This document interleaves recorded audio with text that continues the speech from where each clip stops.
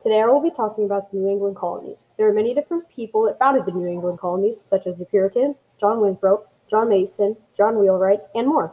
New England had long winters and rocky soils, which prevented them from growing crops effectively. So instead, they turned to whaling, fishing, lumber, and shipbuilding to make their money.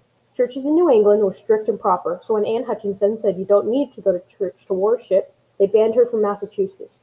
Roger Williams, a prime minister in Salem, Massachusetts, founded the First Baptist Church in America and argued you should not be forced to attend. So, in response to this, the General Court decided to ban Roger from Massachusetts, and he fled to Rhode Island, just like Anne did. The Mayflower Compact had some of the first rules of New England colonies, including written laws, stating to be civil, making fair laws, and promising submission and obedience to God. The Fundamental Order of Connecticut was similar to the Mayflower Compact. It explained structure and power and how the government wanted to trade and was known as a constitution. In conclusion, we covered many important topics about the New England colonies today, including how they made their money, the land there, the founders, and much more.